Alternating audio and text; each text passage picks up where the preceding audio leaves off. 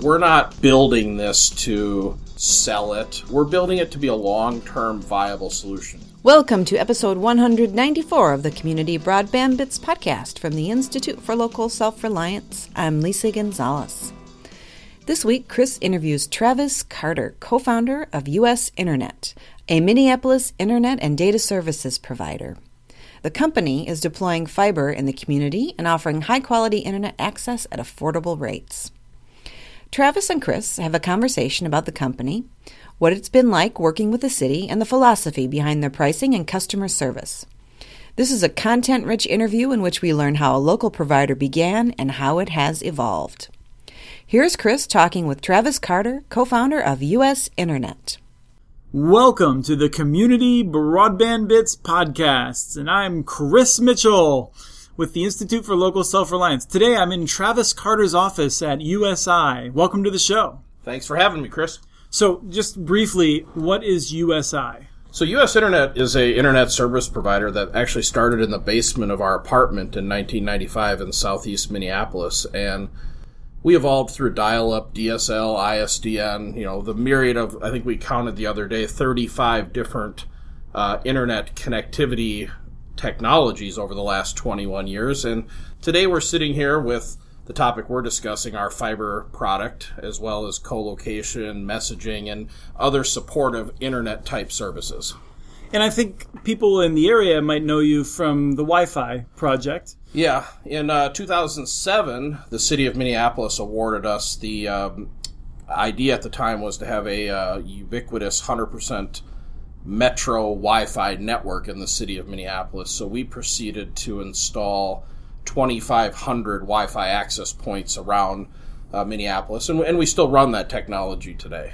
Right, and that's been something that's been terrific for low-income folks, but it has not been a very high-performance network. No, Wi-Fi, at the time it was the state-of-the-art, but to be quite frank, it never really lived up to the billing.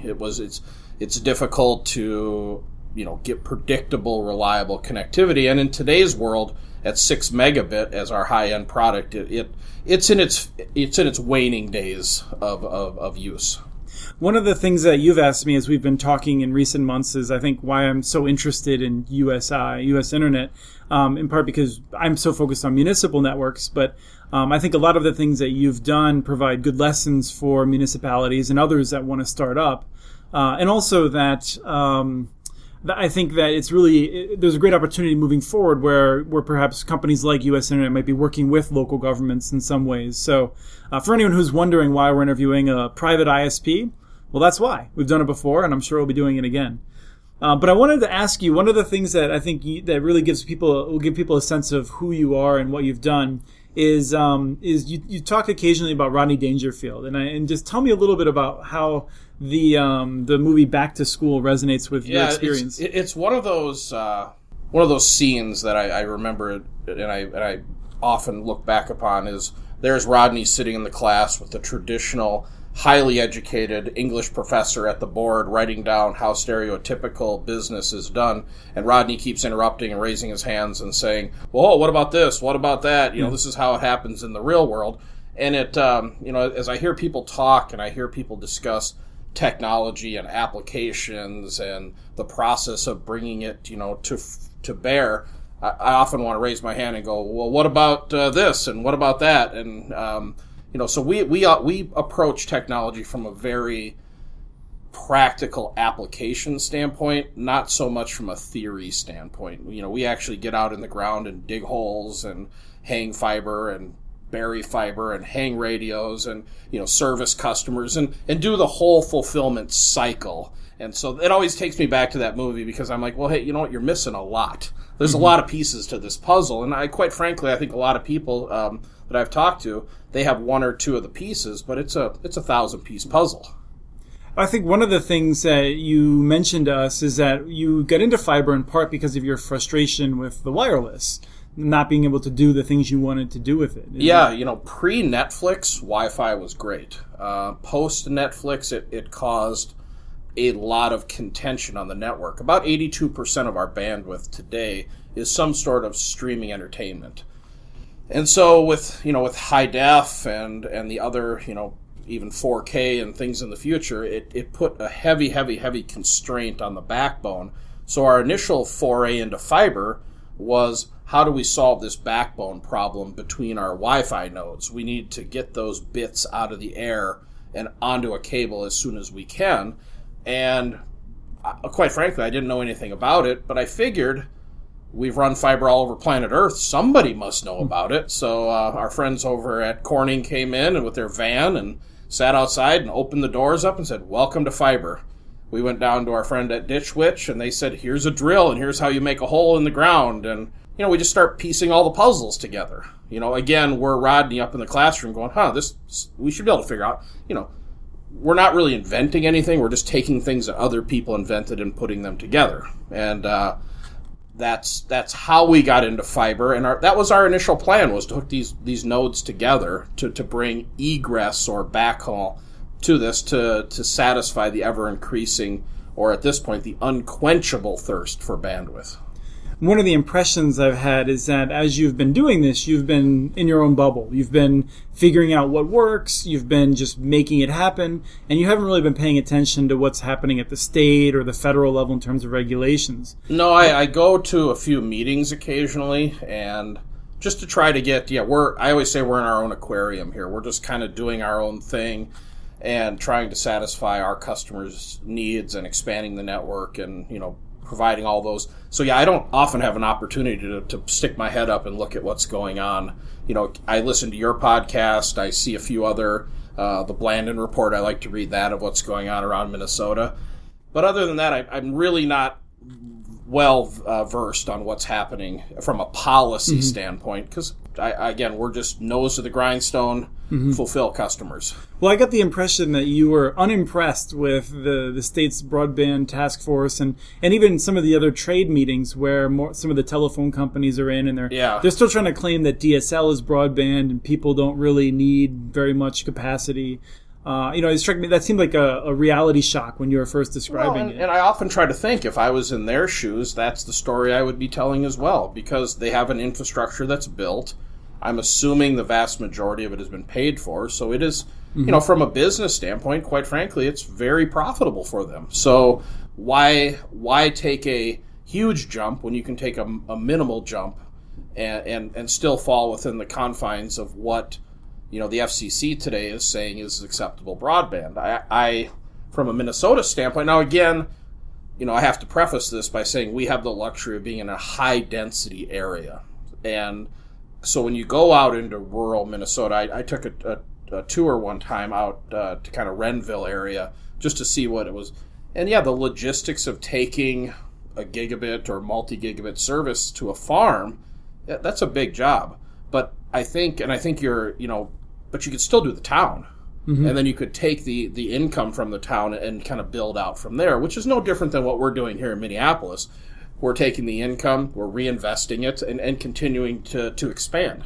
Right. Only the difference is that CenturyLink and Frontier are taking the income from the towns and they're shipping it to shareholders and they're giving it to their CEOs in terms of excessive pay and that sort of thing. That's actually one of your billboards is talking about the sort of excessive pay of some of your competitors. Yeah, and from a marketing standpoint, that's a very valid, message. The thing is, in these big, huge corporations, it's not just me and my business partners and, 50 employees working, where we just kind of can do it. I mean, they've got shareholders to answer to. They've got, all the infrastructure that they need to answer to, where we can basically dig a hole, pull a fiber, and hook people up. Now, my hope is that we never turn into that. And that's really the core mission here, is to keep a flat, lean organization that can fulfill what customers want. I mean, our mantra is very simple around here: build a system, build a service that you want to use. And that's really key. If I want to hook into this network, it should be exactly what I expect it to be, right? So really there is no this concept of customer and service provider. Everybody's the customer, including us. Well, that's something that I want to touch on. We're going to talk a little bit about some of the specific interactions you have with Minneapolis and where there's some challenges in working with local governments. You require people in the company to go through the experience of what a customer will see when they first sign up. Oh, absolutely. I think it's very important that everybody knows.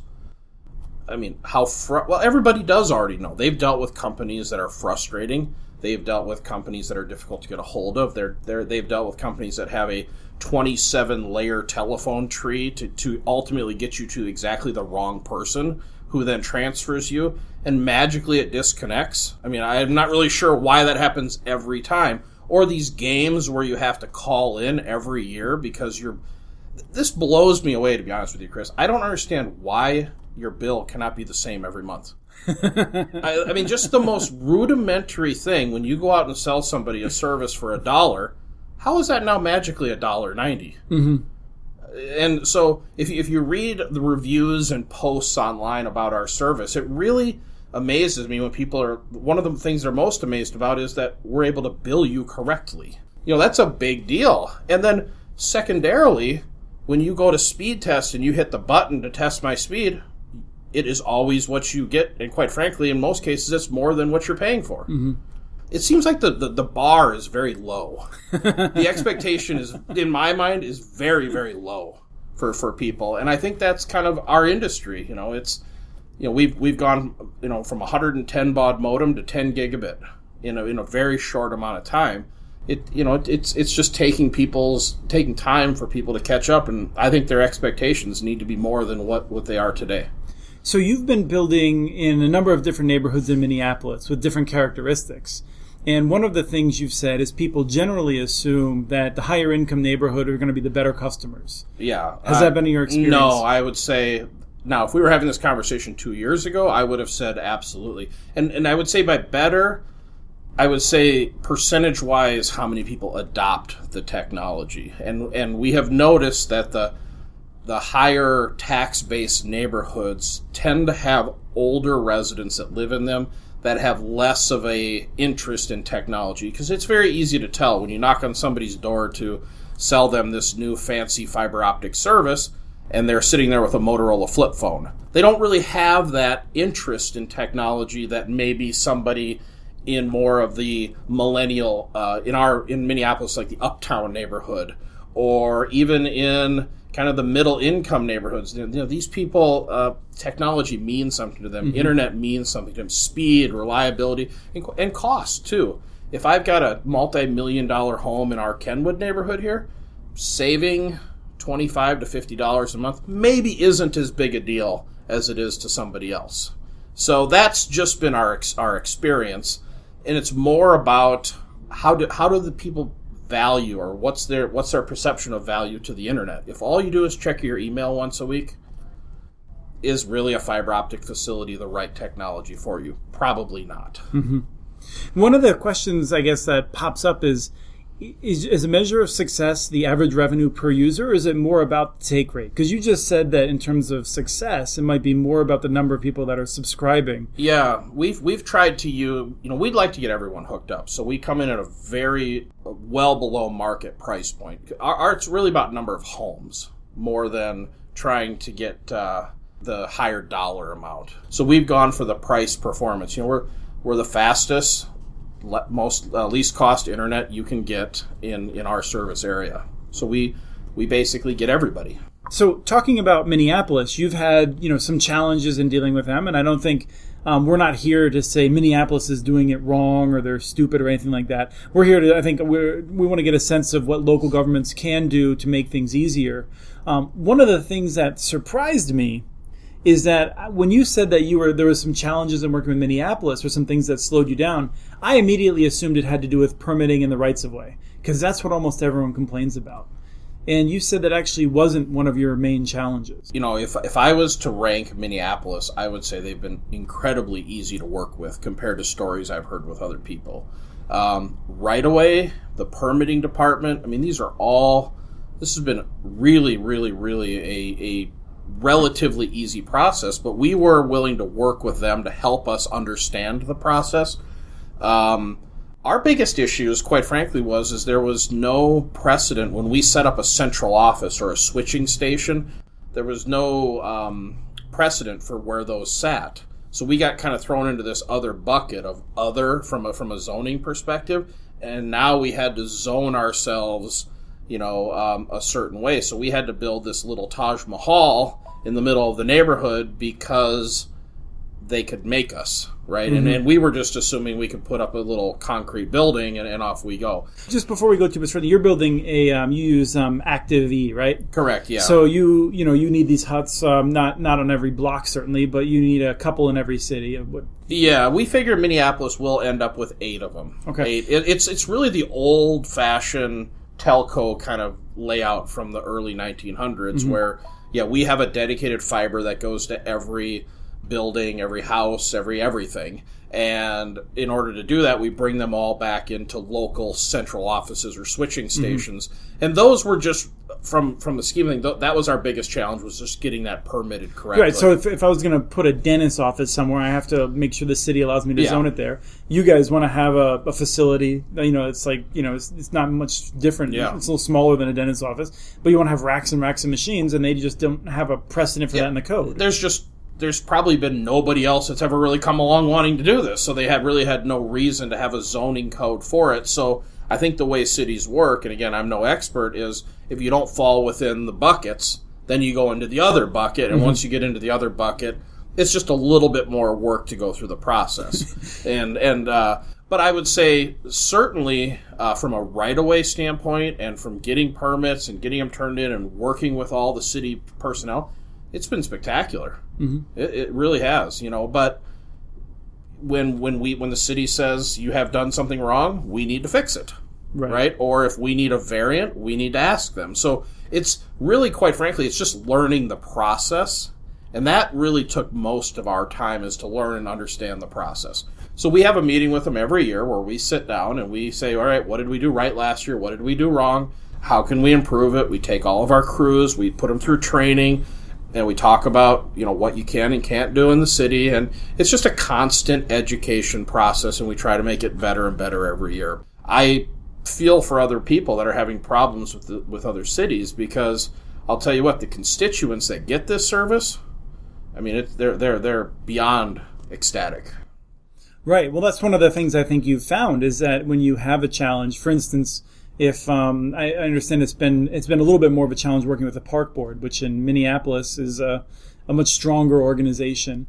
But you've found that I think as people are really excited about it, they will contact their elected officials, sure, and reach out and say, we think you should make it a priority to help or to allow U.S. Internet to invest. Well, yeah, I think our product kind of speaks for itself. I like to joke and say we're the second favorite brand behind the Minnesota Vikings in Minneapolis, right? And it's we have a very passionate and very kind of loyal backing behind us, and so if for instance with the park board, when we run into problems, we don't have to do a lot because the neighborhood associations kind of take off and champion the cause, mm-hmm. and that works out really well. What is a challenge with the park board? I mean, for someone who doesn't even know why you would have to talk to the park board. I didn't know this either. Apparently, the only interaction I had with the park board is I got a speeding ticket when I was 16 from the park police. And in my mind, I look back at the park police and I'm like, why the heck is there a park police? I don't even know what the heck it's for. But apparently, in Minneapolis, and I don't know the whole story, this is sovereign land. We've got great parks. Yeah, no, and you know what? You go to... I will say absolutely, somebody was pretty clever back in the day. You don't see all the houses butted up right against the lake like you do in a lot of other cities. It is no different than if I wanted to dig in your yard, I have to ask your permission, and the park board has said no. Mm-hmm. So we have to make other cases or other ways to solve our routing problems with fiber, and then unfortunately there are certain people in the city that will not be able to get service from us. And that's just you've got the poles being consumed by Comcast and CenturyLink, and you have the park board that's holy ground. We just have to go to, and there's just a certain people we won't get to. So for some people it's inconvenient because you have to go a different way, but there's some people that you just can't get to otherwise. No, because their home is facing the park board and they're sandwiched in between other houses. There's just no logical mm-hmm. way or safe way to get to them, to bring them a fiber connection. So we unfortunately have to tell them that at this particular moment we're not able to bring them service. One of the things that I found interesting was the big ISPs. They'll generally claim that the biggest threat to being able to invest is that cities are out of control and too hard to deal with. And I've gotten the impression from you that as a small ISP, one of the biggest threats you perceive is from the Comcast and the CenturyLinks that might take action to try and run you out of business. We often talk about what they could possibly do, and I have yet to come up with an answer for that. They're the perfect competition. You want to always be competing against the 500-pound gorilla that has been providing substandard service for 25 years or longer. I mean, what's not a better situation to be in than we're in? It's very simple. If you just go knock on a door, and when they open the door and say, "We've been waiting for you," it's a good feeling. Well, then the question is, how come why aren't investors lining up to just throw money at you to go out and connect more people then? Well, I think it's because of our whole kind of thought process here. We're not building this to sell it. We're building it to be a long-term viable solution. I grew up in Minneapolis. My business partner grew up in Minneapolis. We went to Minneapolis South High School. A big goal for me next year is to wire up my family home that I grew up in. A lot of people want to spin these things and sell it off to some big entity and go sit on a beach. I'd get bored after a day on a beach. This is what I enjoy doing. If we built this and sold it, what would I do tomorrow?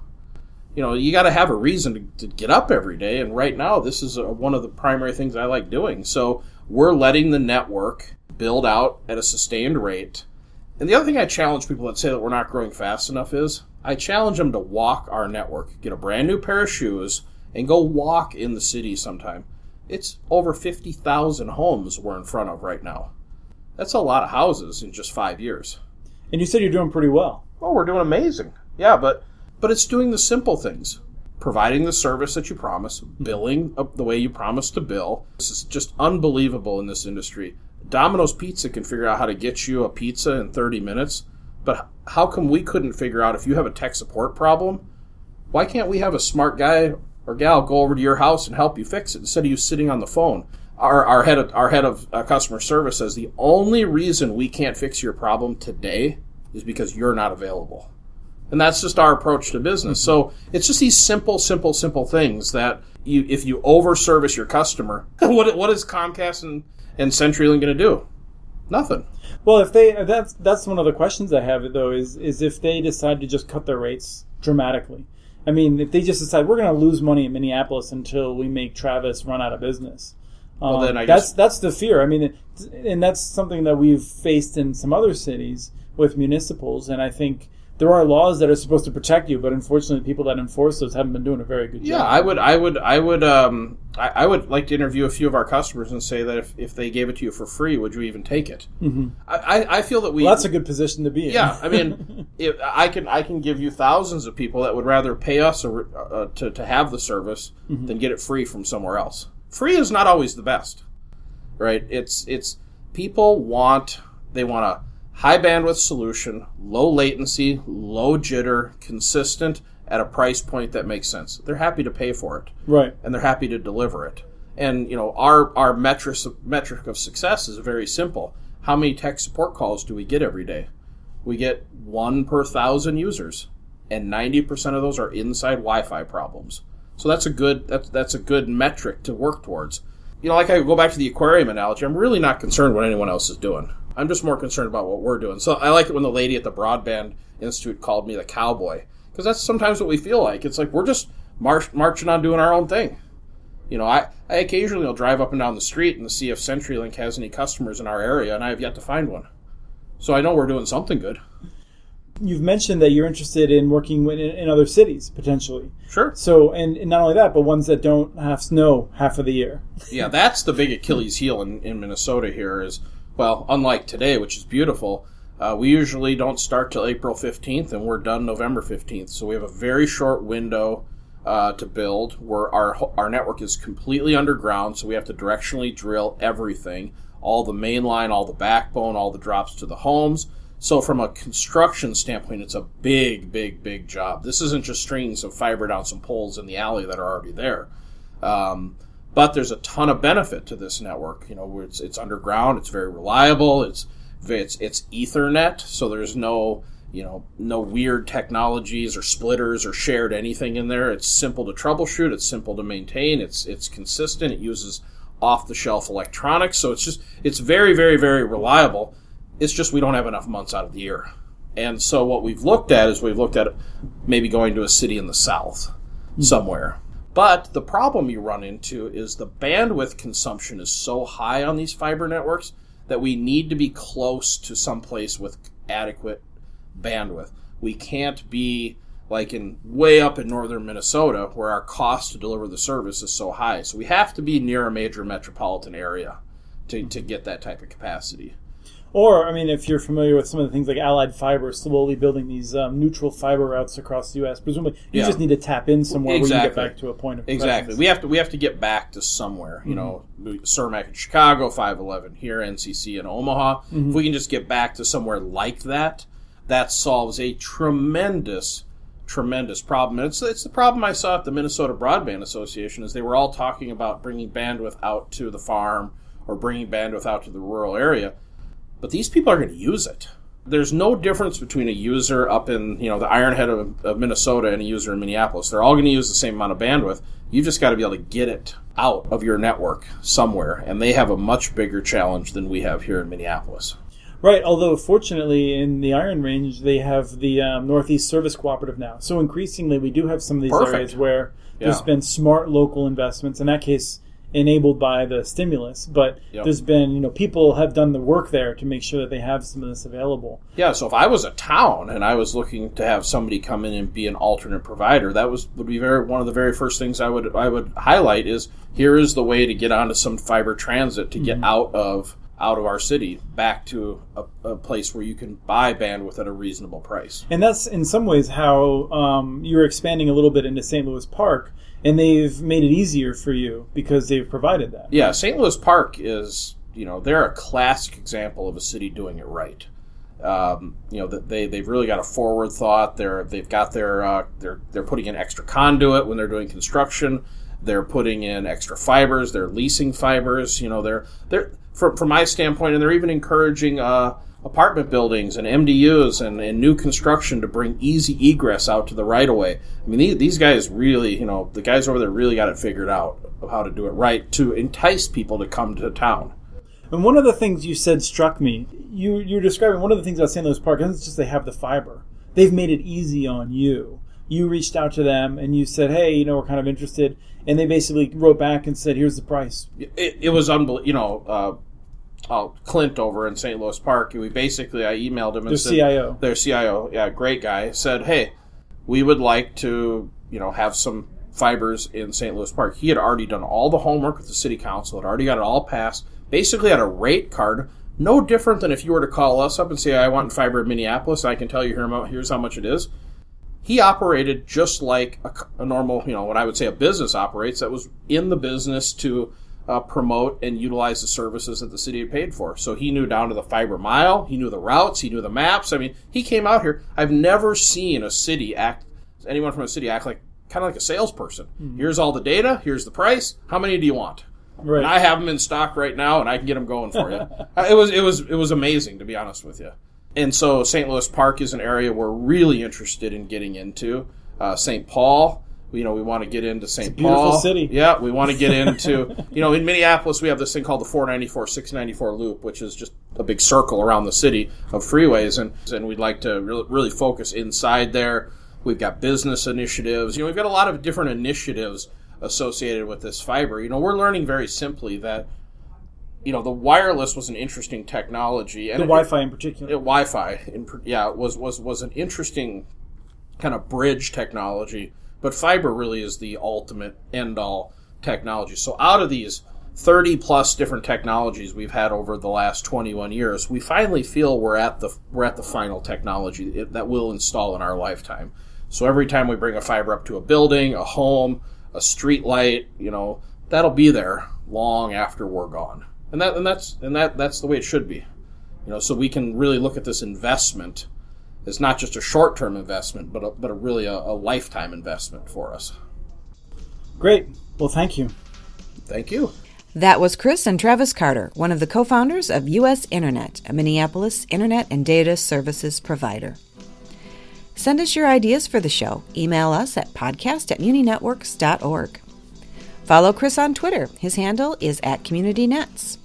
You can also follow muninetworks.org stories on Twitter, where the handle is @muninetworks.org.